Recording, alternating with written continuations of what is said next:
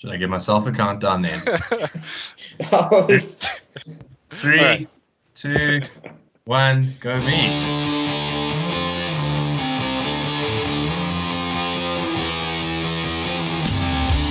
G'day mates, this is Andrew coming to you here from Down Under.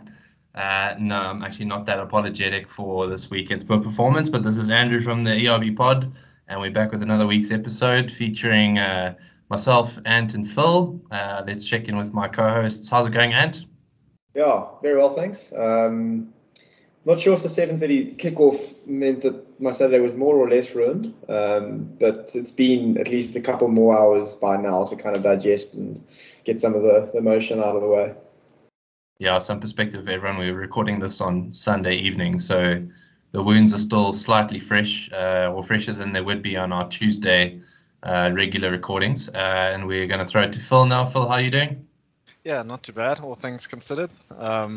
Try to forget about the game yesterday as much as I could, but thinking about it again today and all its low points. But we'll get into some of the more touchy stuff in a moment, I'm sure. So would you say you're being philosophical? Yeah, always. Huh? That's my go-to.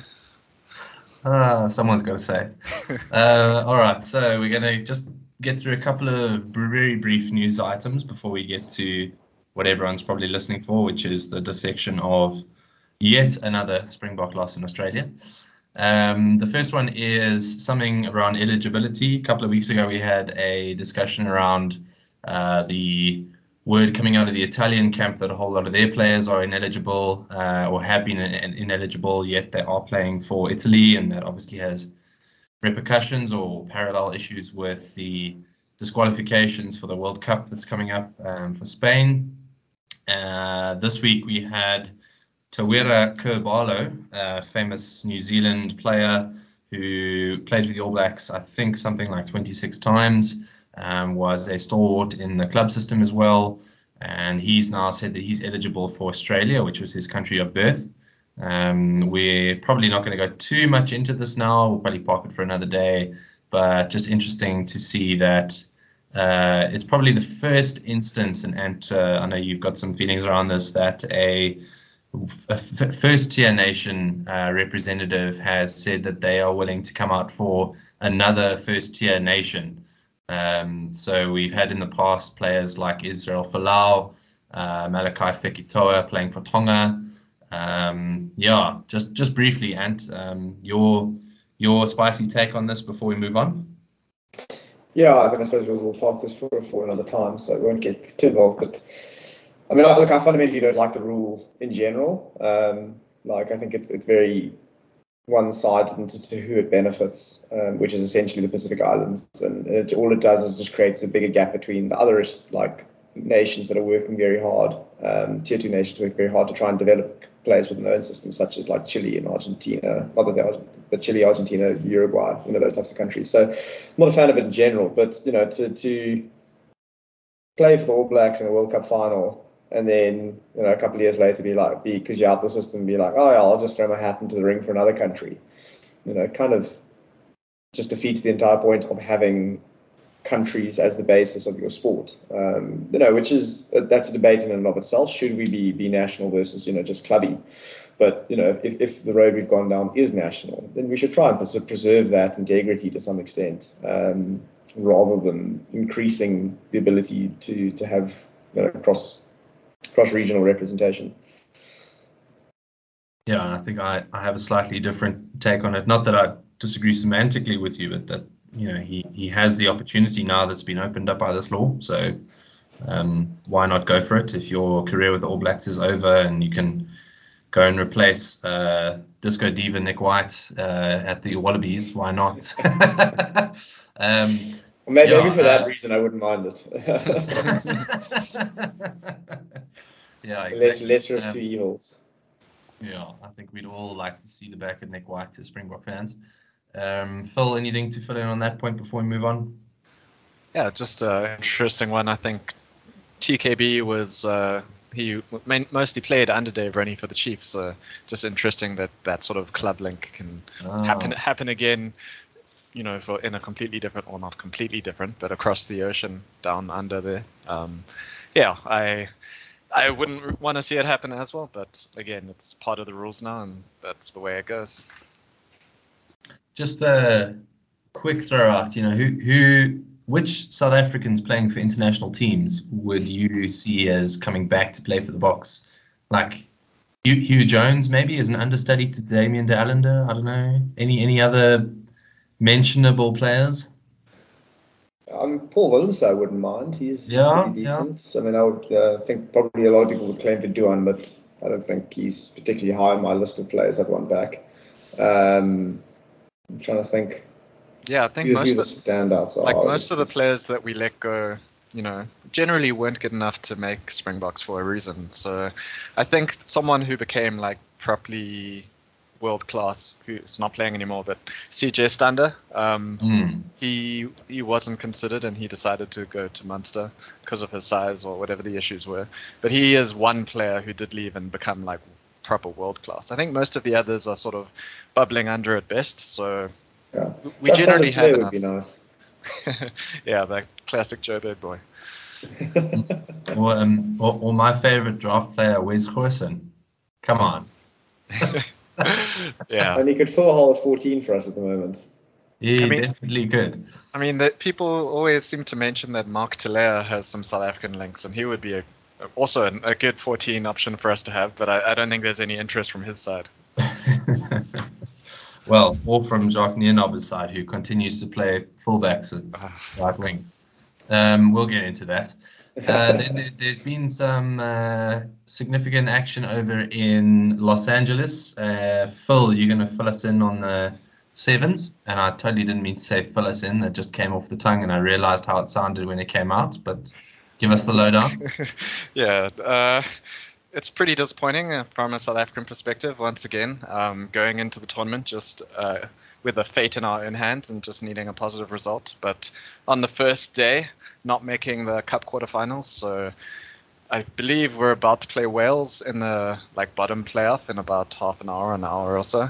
But basically it puts this is the last series or the last tournament in the series. So it looks like one of Australia or Argentina, or I think possibly Fiji, are going to take it now. And losing to USA in the first match, it was a bit of a tough group having New Zealand and USA in the in your group, but still losing 2 out of 3, it's just not good enough and disappointing. Anything to add, Ant? Did you catch some of the games? Yeah, I did. And it was just we came out the blocks very slowly. We scored a consolation try right at the end of the USA game, and that's just not how you play sevens. So yeah, it was disappointing after maybe the start of the series where we won 4 tournaments back to back and then kind of just imploded on ourselves. But luckily we built enough of a lead.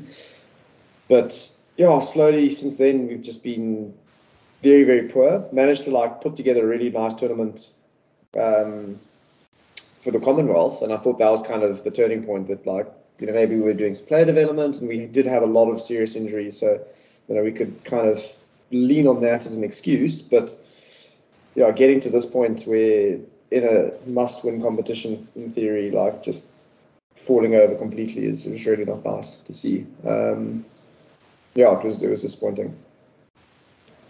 Yeah, it's just been a weekend of disappointment between the sevens, 15s, and even the cricket against England. So not great from a South African sports supporter point of view.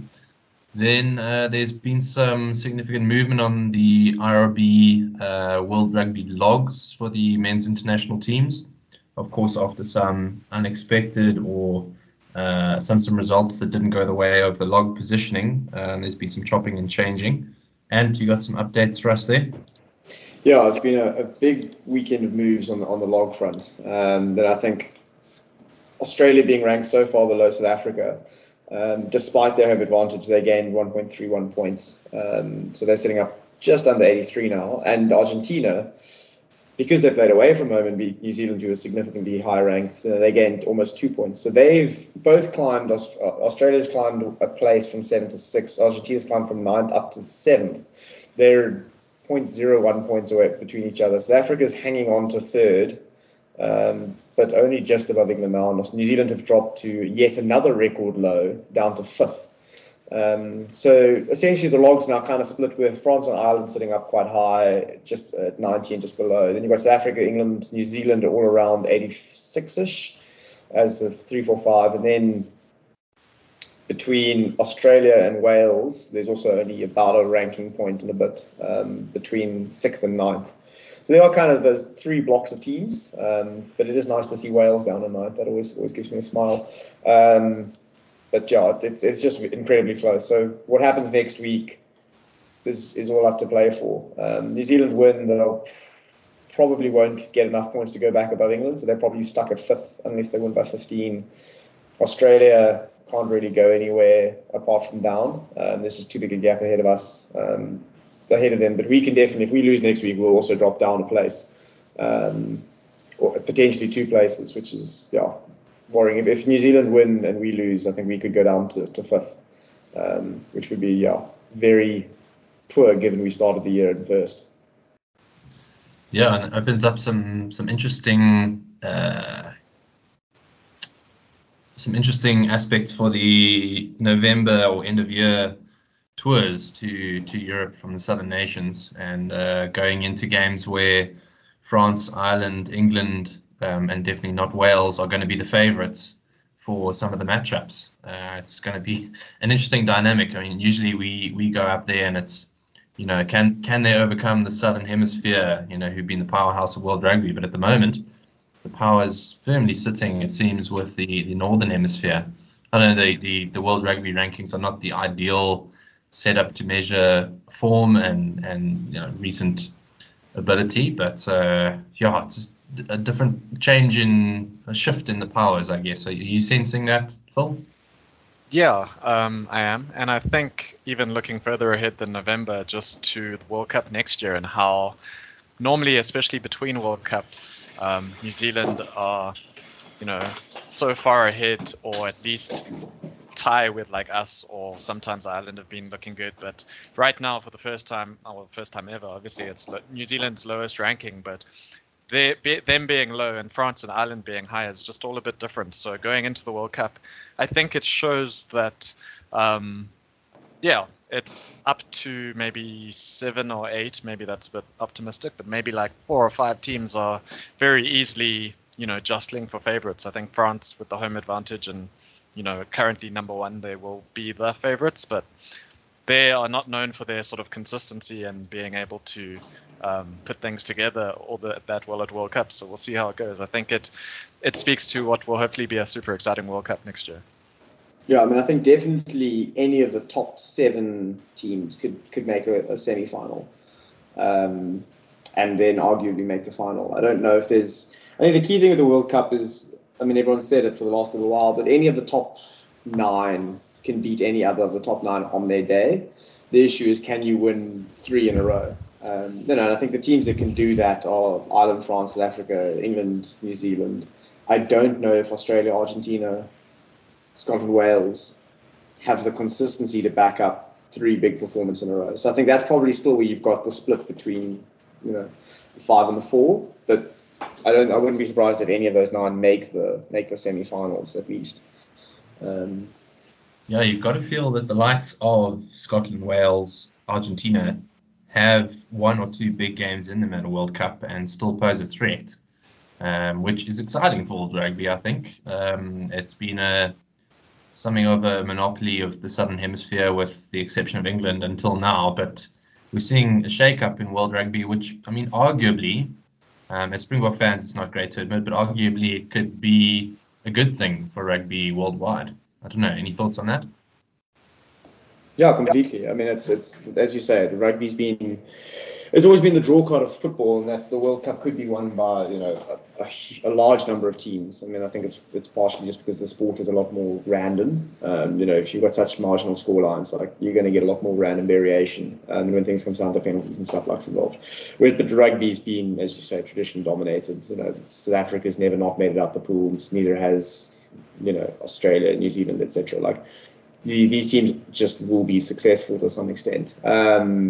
yeah, so the fact that you've now got a lot of these teams coming through, and even teams like Fiji, Samoa, Tonga on their day, Japan potentially outside of the top 10 can knock over a big guy in the pool stages, really does add a lot of spice. So if you've got a Japan knocking over someone in their pool, it puts a whole different perspective on on the challenges and points difference and things like that. So no, it definitely does make everything a lot more exciting.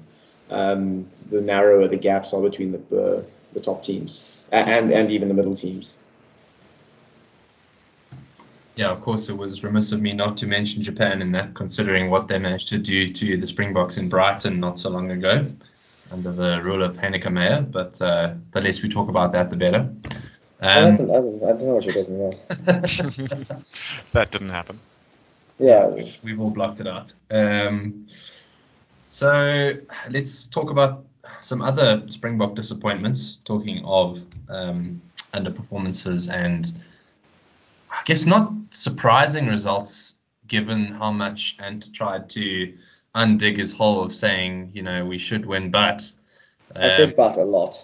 You said but a lot, and I think you've probably saved yourself some face by doing so, because it was yet again an instance where the Springboks went to Australia with probably a slight favourites tag. I mean, we weren't overwhelming, I think, odds to beat Australia, but we definitely had a good opportunity, given their injuries, given current form, given the fact that we're world champions.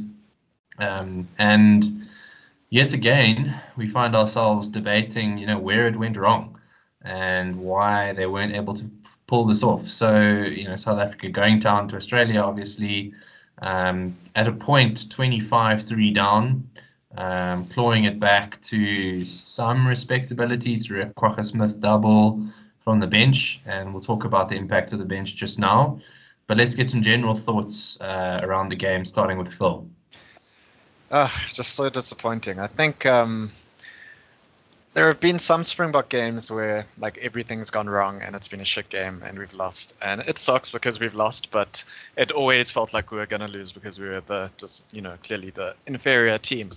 So I think it's almost more disappointing in a game where you sort of control so much and you dominate possession and you have all these chances or at least territory in the opposition 22 and you just don't look like you're able to do much with it. And then also not necessarily soft tries, giving away soft tries, but tries where they're just able to break through too easily. I mean, I guess that's a soft try, but I think our tries, or the tries from Australia sort of look like they're a bit more planned and well executed in terms of, strike phase and knowing exactly what they're going to do.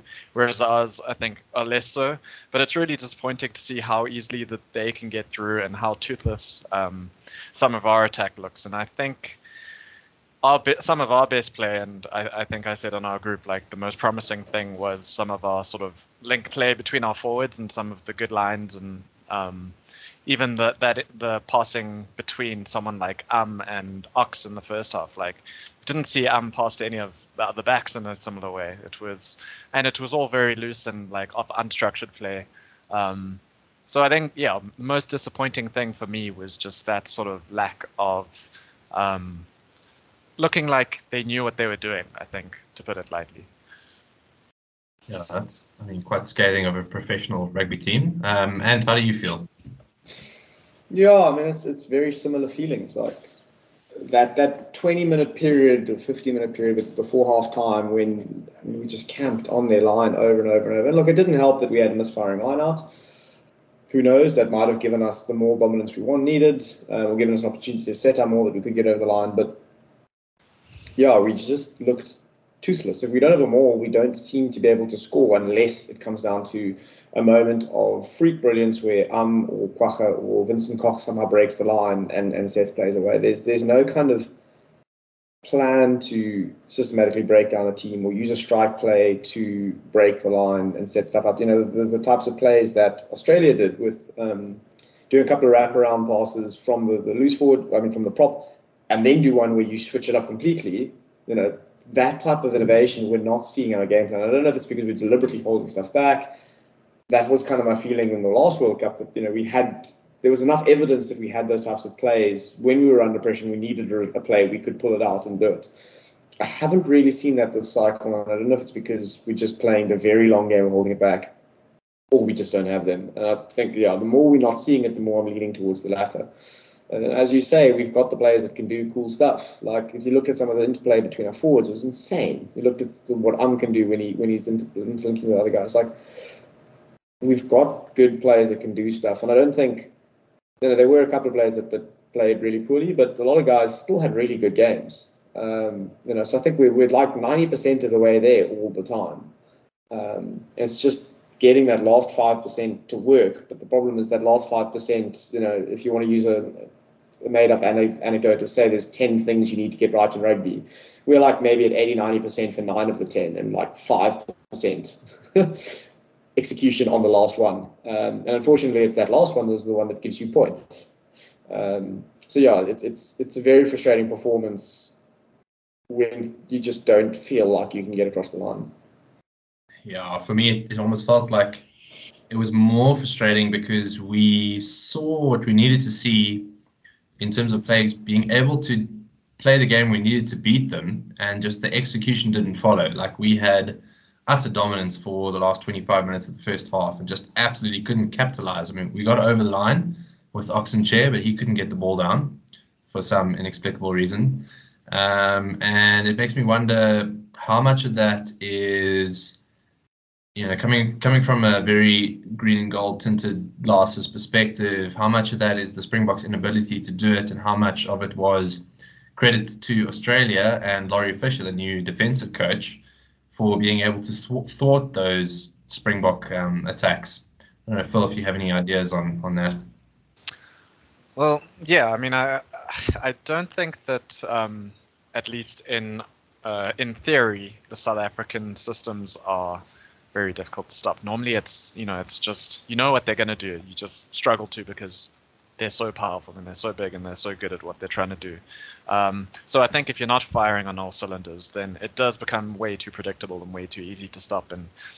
And a good defensive coach should be able to figure those sort of things out. I think at my most optimistic, sort of on what Ant said, in terms of looking forward and having the same sort of coaching setup that was in place for the last World Cup, like hoping and being optimistic about thinking that, not that we're just holding things back, but we're almost trying to expand our game in areas where we're not so good, but because we know that our strengths already and we can always revert back to them. I mean, I think if you look at sort of the game that someone like Pollard is playing, it almost looks like sometimes he's playing a game that he's not so comfortable with. Like he's moved a bit away from some of his sort of more route one ways, which he has been so successful at. And yeah, like the improved forward play, that's great to see. But just some of the basics, which we've known, we've seen a bit less of that. So yeah, at my most optimistic, I'm thinking we're holding stuff back. But on a more realistic perspective, I think now is a time that we do actually need to see some sort of change. And I think it's too late to do like a major overhaul in terms of coaching setups and anything like that. Not that I think that would be right, but like there was a point before the 2007 World Cup where Jake White had to make the huge call of dropping David Barry and Maurice Joubert, who had like served him so well, and then Jean de Villiers and Jacques Fourie got like less than 2 years of games before that World Cup together. And I think it was Jaco van der Westhuizen was fly off, and Butch James came in. But we don't have those sort of options. But I do think that some changes definitely need to happen now. And we've discussed it over the last couple of weeks. I think, yeah, I would still want to see Willemse come in at 12. I think, unfortunately, D'Alenda has just not. He hasn't been showing enough for me. So I want to see Willemse at 12. I'm at 13. I think Moody at 14. I just want to see a right wing at 14, to be honest. Like no more Gallant, no more other. Yeah, and I definitely don't want to see Willem Source. I'm not sure. I think at least for a few minutes on Saturday, they were willing to put Willem at 14 when they first made those changes, and it was just like, now you're willing to put him at 14 after all the changes that they made in the previous match. So yeah, I think some major shifts are also needed, and to be honest, I still don't understand having Francois Steyn. And even to some extent Duane Vermeulen, and that might sound quite harsh, but we have better options. We have younger options. I don't think Duane Vermeulen is showing enough that he should be in the thoughts of at least the starting lineup or even starting 23 position. I think we need to have him more as like in a Schalk Brits role for the World Cup. Do you guys agree with that, or do you think that's a bit too harsh? Yeah. No, I completely agree. I think we've faffed around not having a proper right wing for a couple of weeks now. There is no one else really in the South African system, and given they've got Moody in the squad for South Africa, throw him in. We can't play Galant there again. Galant's played however many tests in the Springbok jersey at 14, quite a lot of them, but even the ones that played 15, he hasn't delivered at that level. And bring in Moody. Same thing for Duane.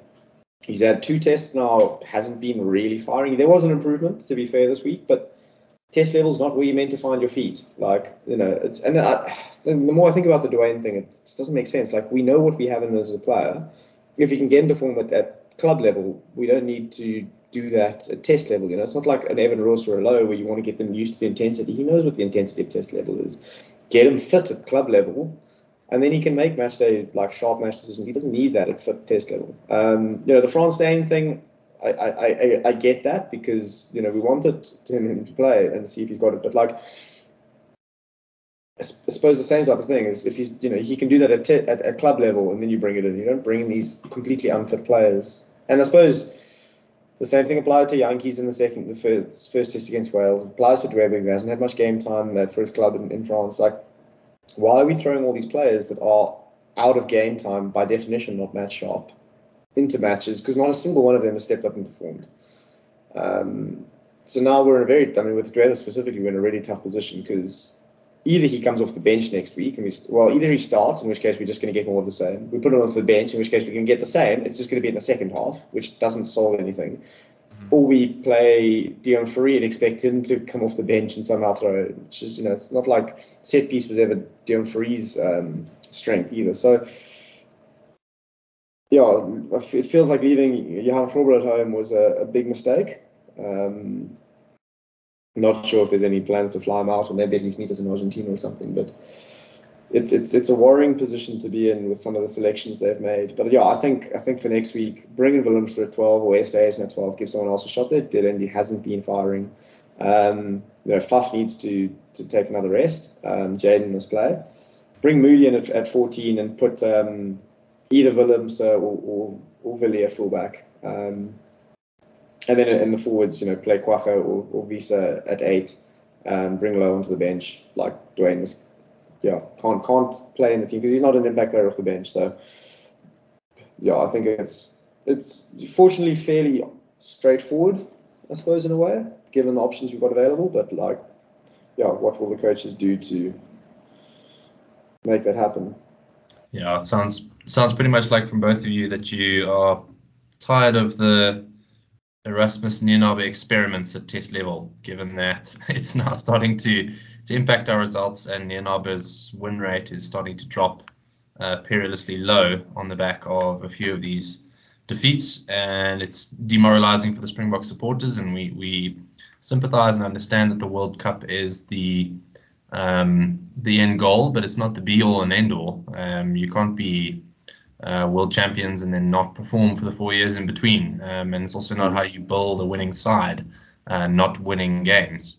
So definitely disappointing, and we've pointed fingers at some of the players that need to be pointed at and made some harsh judgments, I think, on those guys like Pollard. Pollard, he's won us games against New Zealand, and he scored doubles against New Zealand when he was like 21, 22.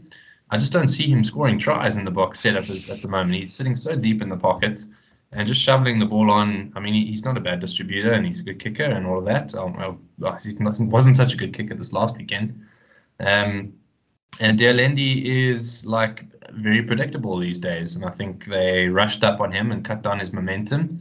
and stopped us in our tracks, and we were backtracking the entire time. Every time we got the ball, he made one or two nice late contributions, as did Siya Kolisi once the game was already beyond us. But yeah, just overall really, really disappointing knowing we have the players, we have the skills and abilities to win these kinds of games, and we should be winning these kinds of games, and we can, but we aren't, and it's getting increasingly frustrating. Phil, you mentioned Butch James and his selection back then with Jacques Fourie and Jean de Villiers, and I watched the halftime commentary by pundits.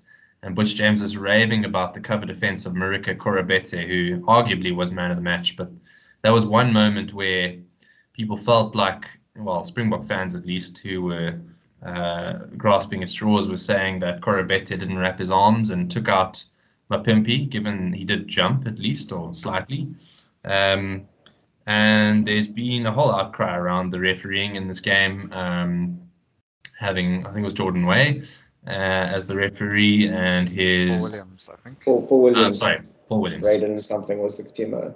Sorry, Jordan. I know he's a listener. And having there were a few instances around that, and one of them was obviously the Nick White Faf de Klerk handbags, which we'll talk about now, but and perhaps your opinions on the Korobete cover tackle to prevent Mapimpi from scoring in the corner, just as a key moment of the match. Yeah, so I mean, look, it was obviously a key moment of the match. I mean, we score there, and then I think it's 10-5 if we get the kick, or 10-8, depending if we get the kick or not. And obviously, if it's a yellow card, it's even more influential. I think the first thing is just Marika has benefited massively by Chika forcing him to work double the amount of any other wing during rugby matches. So now he's just used to it, just sprinting everywhere. And he's very effective at it. Was the tackle illegal? Personally, I don't think so. I think there was enough of an attempted wrap that it would have been legal. And I think the key issue, and probably like the thing that makes it look bad, was that Mapimpi did kind of jump, and so that he was. Korobete wasn't able to get his arm around the player because he kind of slid off the shoulder. I think had he stayed on his feet, it would have been perfectly fine. So I don't think it was an issue. That being said, on a different day, different ref, very easily could have been a yellow card. I think it is a weird one, but to pin that moment on the ref and to pin the loss on the ref's no call there is, I feel like, as you say, grasping at straws a little bit. But yeah, happy to be challenged on that. Well, should the TMO have had a proper look at it? Because we saw the TMO getting involved later on in the game in the supposed knockdown by Noah Lolesio, and that was after the conversion had been taken already. Wouldn't have affected the try. The only possible outcome would have been a yellow card, which, given the footage, was like highly dubious. Should the TMO have had another look at that, do you feel? Yeah, I mean, firstly, just what on earth was the TMO getting involved for that knockdown? As you say, like way after the play, completely didn't affect anything. It was a weird thing to do and intervene on. And from all reports, the people, the crowd was just like very confused because they just lost 3 minutes of time kind of sitting around twiddling their thumbs. But yes, I think the TMO definitely should have checked it. Particularly just the way that Mapimpi fell, that would have warranted a TMO check any other time. It doesn't. They normally look at like severity of outcome, and that kind of justifies their influence. So no, they should have checked it. I don't think it necessarily was. Well, I don't think there was anything particularly wrong with it. But yeah, given the roles and responsibilities of the TMO, it's definitely something they should have looked at. So Phil, you think shoulder charge, yellow card, penalty, try, right? I think it, sort of like Ant said, it could have easily gone that way, to be honest. It was one of those which, the worst thing about it was that it had such a big impact on the match in terms of that particular decision. Like you say, if it resulted in a penalty try, it could have potentially been a minimum 7-point swing, and that makes it become a much bigger issue than it really was. But the decision in itself, to be honest, I think at least when I first saw it, at least on the replay, I thought that looks illegal. That doesn't look like he's tried to wrap, and he hasn't done enough. And I think that if the referee, for example, had given it as a penalty or a penalty try, and then they had gone to the TMO, I don't necessarily think the TMO then would have, like in football and the VAR, how they sort of have to have compelling evidence or, Right. Right. So I think it's that close of a decision where it's like you sort of go with what the ref initially thinks. And it's not as strong in rugby, of course, like TMOs are a lot more willing to overturn the on-field refs. But so I think that like I said, I initially thought that there wasn't enough wrap, and I was like, shit, that should be a penalty, and if it's a penalty, then he was the last man and whatever else comes with it. But at the same time, watching the replay, seeing the other sort of factors involved, whether it's the sort of attempted wrap or whether it's the slight little bit of a jump, even if, some people seem to think there was no jump at all, but all the other factors sort of, make it seem to me like it's not a bad decision, but it's such a close one that, of course, if you're on the wrong end of it, you're going to be a little bit frustrated. And unfortunately, like I said, with the importance of the decision and the swing that goes with it, it becomes amplified in terms of its importance. Mm. And perhaps another big moment in the match, I won't say an important one because I don't really think it would have affected the outcome as much as the Korobeta tackle, but the altercation between Faf and Nick White. Attempted murder, you mean? Attempted murder. Clearly, Ant's got some strong feelings, so I'll throw it to him first. But essentially, Faf de Klerk swiping at the ball, missing and striking Nick White in the face. I think that's all factual up to this point, but we're entering into controversial territory here. And I don't think it's necessarily factual. Faf saw that he had he got a bit excited at the last ruck. He'd blown his nose. Some of it was still sticking in his moustache, and he was just trying to clean his moustache for him. We know how much pride Nick White places in his moustache. He said categorically he won't shave it off for charity, even if there's 1 million children dying from cancer. So, that's the kind of moustache envy we're looking at. So we have to make sure that we keep that. That was a factual statement, by the way.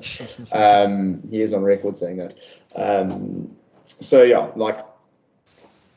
If the first question is what on earth is Faf doing, you're not allowed to slap the ball out of someone's hands. That's for me the first. The first thought is what are you trying to achieve? And the problem is this is just classic Faf. I feel like he just has these moments, or at least in the last year, of just like blatant brain fades. Like that was just a stupid thing to do. The fact that he then ended up connecting with the face, I could see it maybe with Nigel Owens. He might have just let it be a penalty or just a play on, just being like, don't be a silly boy or something. But he made contact with the face, yellow card. That's kind of is what it is. But it's just stupid from Faf. We can talk about the acting from Nick White, which was, probably the bigger issue. I don't think that too many people have an issue with the yellow card necessarily itself, but the whole kind of clutching for your face and falling to the ground in agony as if you've been, sliced, was a bit ridiculous. And I think that's probably the type of antics we don't really want to see creeping into rugby. There have been one or two other players that have done in the past, and they've been also slammed for it. I think that's probably the bigger issue is Nick White's reaction, which was very much obviously out of proportion and purely to try and gain a penalty.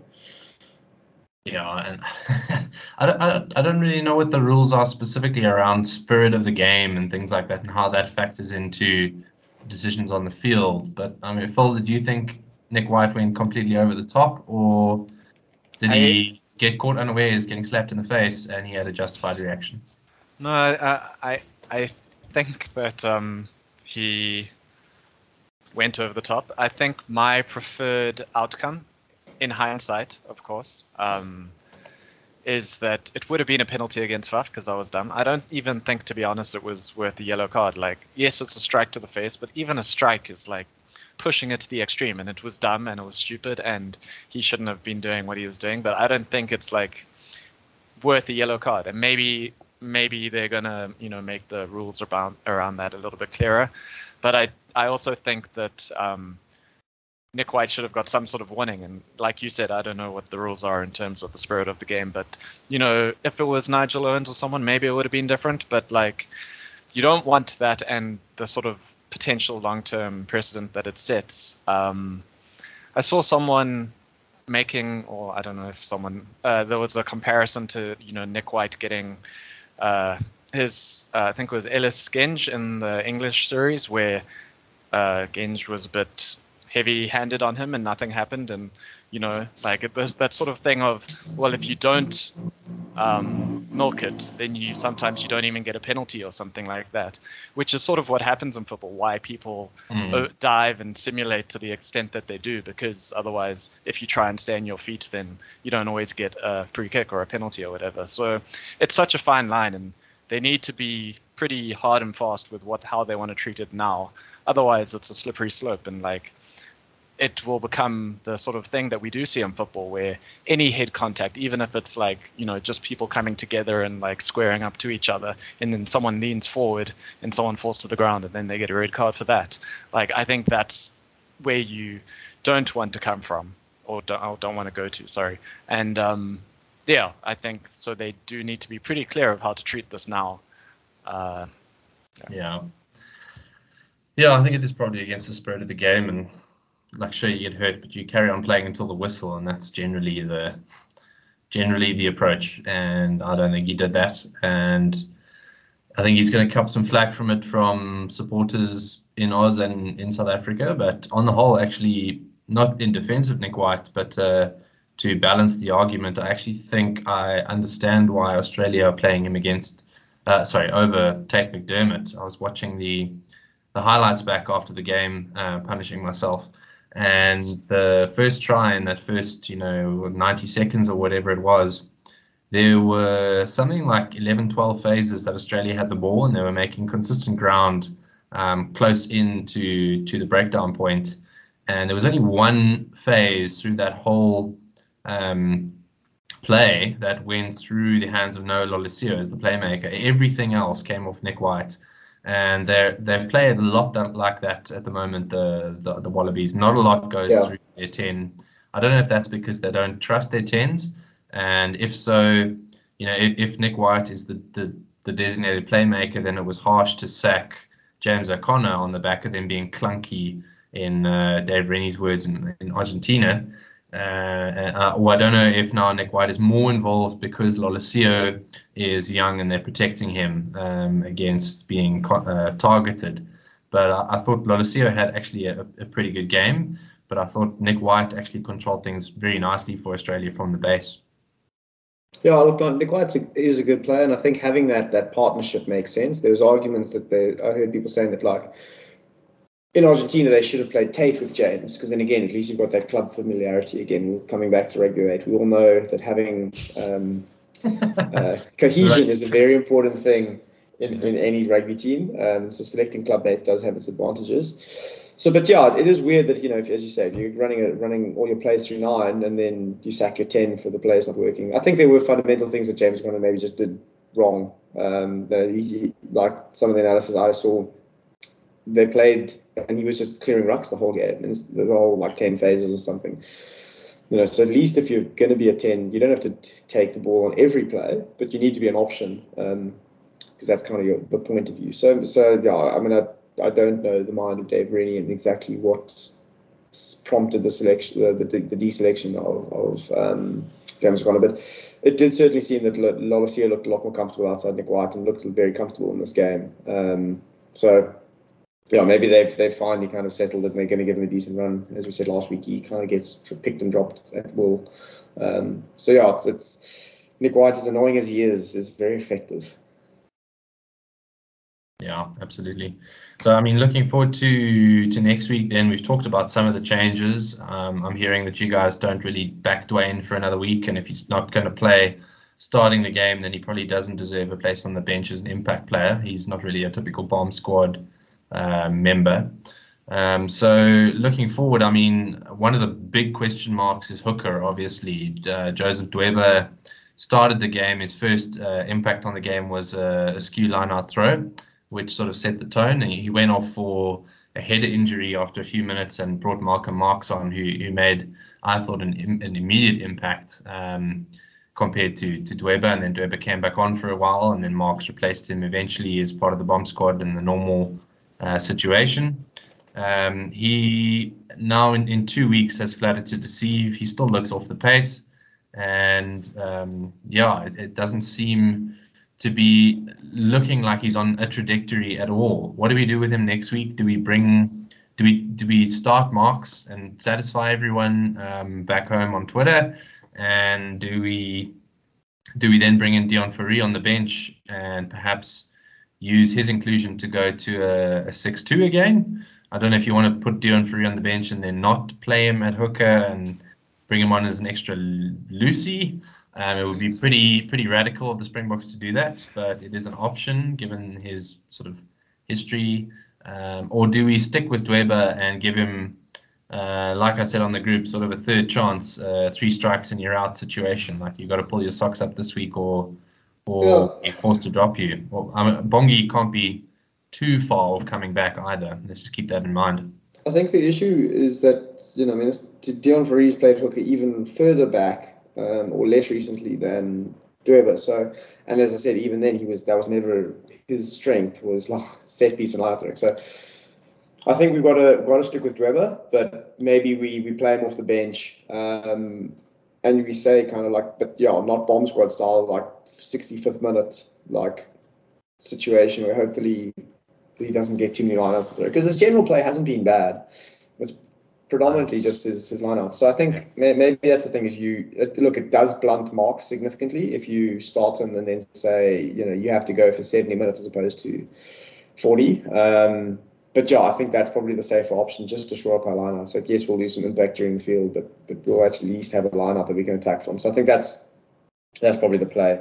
Switch the two around just to get the more stable set piece for the majority of the game. Yeah, interestingly, Montoya for Argentina played, I think, 79 minutes on the weekend. So Marks they also had a rookie on the bench though. Yeah, but I mean, just still, like, Marks to me doesn't seem like the sort of guy who's losing his impact after 50 minutes. So like you say, if it's 65 minutes and less of the traditional bomb squad thing that we have worked for so long, I think that still works, starting Marks and letting him play more of the game than usually the bomb squad system would allow. I just don't think there are any real other options. I know you mentioned Deon Fourie, but I'm not even really considering it. No, I disagree. I agree. So just given the makeup of the squad for now, like maybe on the return legs we can think of other options. Just on that, I saw there was a report in the report about Johan Grobler. Apparently the Springbok coaches and setup want him to put on a bit of bulk before he gets considered, like at least like 5 to 10 kilograms or something. So they just consider him too lightweight apparently. Sure, that's a big call. Yeah, I guess we'll see when the team sheets are released. I would be surprised to see Canan Moodie on the right wing as much as I would like to see him there, because they have taken Jesse Creel with them to Australia. So if the intention wasn't to play Jesse Creel, why take him there? Sure. So we'll see what crops up next week, and no doubt talk about it and question decisions and applaud where necessary. But I guess there was another game that we should talk about before our hour is up, and we've been talking about this game for a long time. I think there's still a lot to be said, but when are South Africa going to reclaim their defensive system, for instance? But the other game was potentially more exciting for us, given I think we're all cheering for South Africa and anyone who's playing the All Blacks. So it was great to see Argentina pull off, I think, what can still be called an upset win, even though they seem to be a team on the up.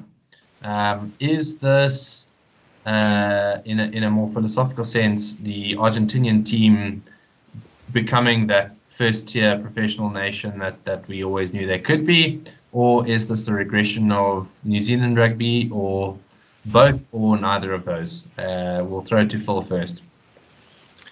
I think the easy answer, and probably the correct one, but it might lean a certain way, is somewhere in between. The All Black regression, I think, has been pretty obvious, whether you're just looking at the rankings or whether you're looking at performances themselves. Argentina have at the same time been growing, but I don't think that they played the most amazing game yesterday.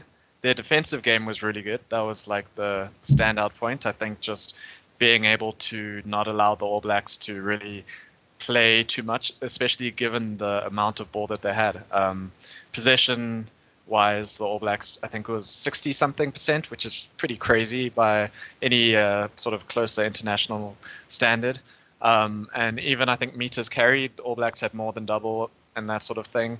But Argentina were able to just, not allow them to really break through and do much. So, yeah, definitely somewhere in between. But, I mean, you can't, not trying to take away anything from Argentina's performance. It was, historical, their first ever win in New Zealand, and pretty amazing. So it was exciting too.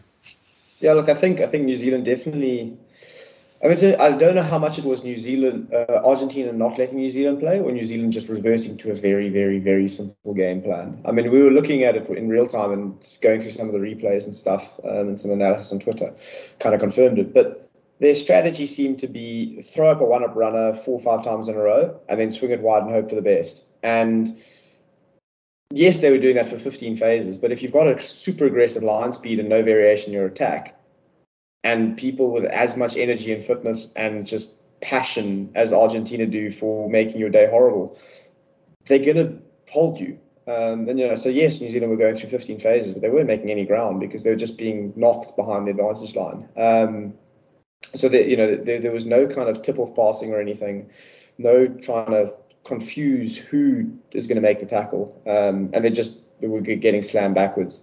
So yeah, I think full credit to Argentina for handling it. They had a 96% tackling rate or something ridiculous, but New Zealand also didn't challenge them, I think, that much. They weren't trying to make things difficult to defend. But again, full credit to Argentina for hanging it in there. New Zealand did get a bit of a lead. They scored a classic 60-meter try or turnover.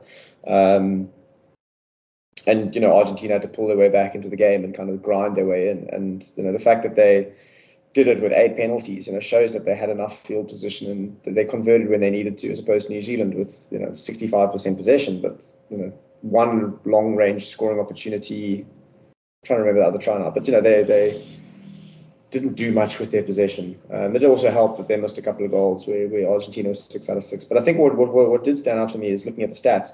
Yes, New Zealand ran for 500 and Argentina ran for 300 or whatever it was, but Argentina kicked for like 750 or something. So their total meters up the field was a good couple of 100 meters more than the All Blacks. I don't know if that's a stat that anyone's ever looked at, but if you combine that, kind of up the field meterage, New Zealand, Argentina were quite far ahead. So yeah, it was a brilliant performance by Argentina, and I think they've are maturing as a side. I think the Chica influence is helping them a lot, but yeah, at the same time, New Zealand, they had one win against us, which, as I said 2 weeks ago, I don't think was as spectacular as everyone was making out to be. They were still very rusty against us. We just happened to be poorer. This kind of week's shown that like New Zealand are still not a good. They're not suddenly back to being the dangerous team of 2015 because they beat us once. Us losing Australia also probably shows that we're not the team that maybe people thought we were. Yeah, I think there were going to be a lot of people questioning that decision to keep Ian Foster on a week after he loses to Argentina at home. So some definite question marks in that All Blacks camp, and they didn't change around their selection very much at all after we sort of what agreed was an underwhelming tour to South Africa, despite the win, which was again not their best performance. So still many things to work on in that All Blacks camp, and as it stands, the Springboks are 1 for 2, and the All Blacks are 1 for 2, and we have Argentina and Australia leading the Rugby Championship log. And there's been, intimations made in the press by Jacques Nienaber that he's considering a very different and separate squad to go to Argentina, or to at least play Argentina in South Africa and in Argentina. Is that the right decision, given that Argentina seem to be a team on the up, Phil? Are we feeling confident playing the the likes of Elric Roos and Elric Lowe and Evan Roos and others, Damien Willemse at 12 outside Elton perhaps to give Pollard a break, playing the likes of Salman Rot. Sure. What are we going to do against Argentina and is Not it the play right Elton, time now? I think let's just underline that. Well, like I said earlier, I think at some point changes are needed, and that should all come into it. And to be completely honest, I'm not, like, expectancy-wise, I'm not expecting massive changes this week. But for the home, I don't know if for the home matches before the away match against Argentina. Away first, I think. But even on the away match, like, if the changes have to happen then, I wouldn't be opposed to seeing Elric Lowe start at 8 ahead of Visa maybe. But these guys do need some game time at some point, and yeah, I mean, I think one of those games it will happen where some of the guys who haven't been given as much game time will get, and I think they need it. So I think even if the sort of rugby championship is in the balance, I would still want it to happen. All right, and I'm not sure, is Andre Esterhuizen with the squad in Australia at the moment? Yes. He is. I mean, so that possibly before they play Damien Willemse said they may play Andre Esterhuizen, given that Damien de Allende, I'm getting mixed up. My Damien's here is not really impressing that much. I mean, he's not done a whole lot wrong, but he's just not really put his hand up, has he? Yeah, look, we need to develop our options anyway. Then I suppose the same could be said for but at least is performing, and we really don't have an option outside of him. So yeah, I think trying out either Willemse and Willie at the back, or playing Esterhuizen to give him a shot is not a bad shout. I'd like to see it happen just because I think it would be good to expose the squad to that. And I don't think we'd lose much. It's not like as I said, if we replace then we lose quite a bit. If you're replacing out of sorts and iffy Damien, it's not like the drop-off's going to be huge.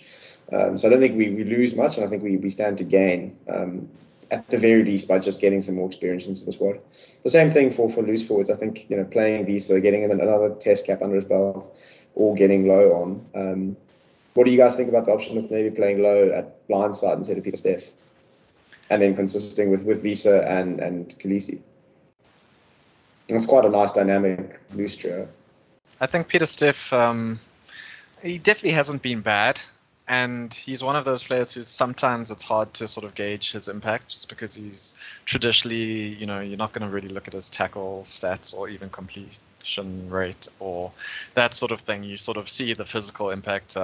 Andrew, I think, like you said in one of the other tests, where just harassing the scrum half and like making his life a misery, that sort of thing is more of his role. But I would say that rotation is needed there. He doesn't have to play every single game, so I think Elric Lowe is very possibly suited to playing that blindside role too. So yeah, I would like to see him. I know you scoffed at the suggestion of playing Elton and just now, but I still. And it saddens me to say, because they're both getting old and they're both not at their peak anymore.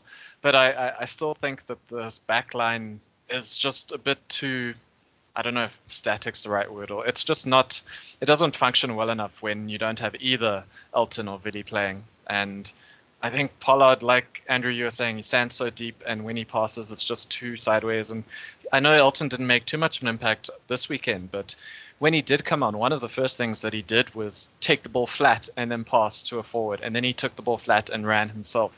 And those two conceded the penalty on the floor. He did concede the penalty. Yes.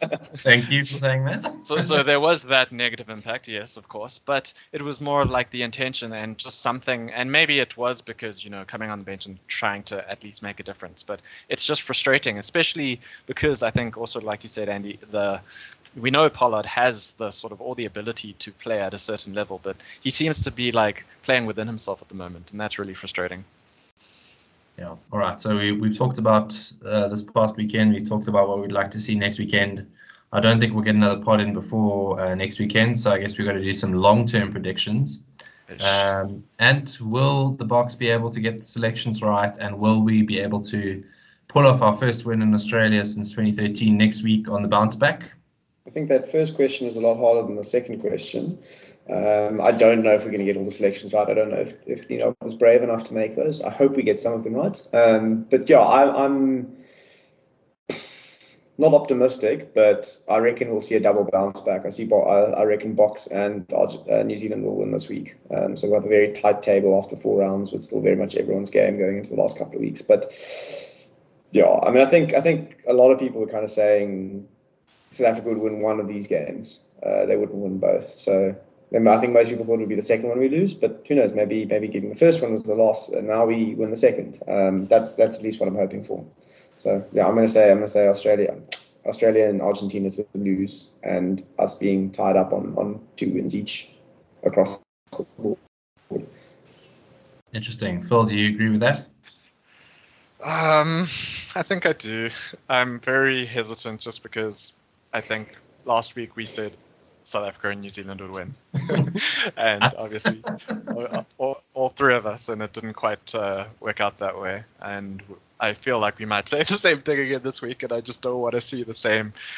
I just want an improved performance, to be honest. Even if South Africa lose by 1 or 2, like, just show us that it's working a bit better, that sort of thing. So, but yeah, no, I agree with that. South Africa, New Zealand wins all the way.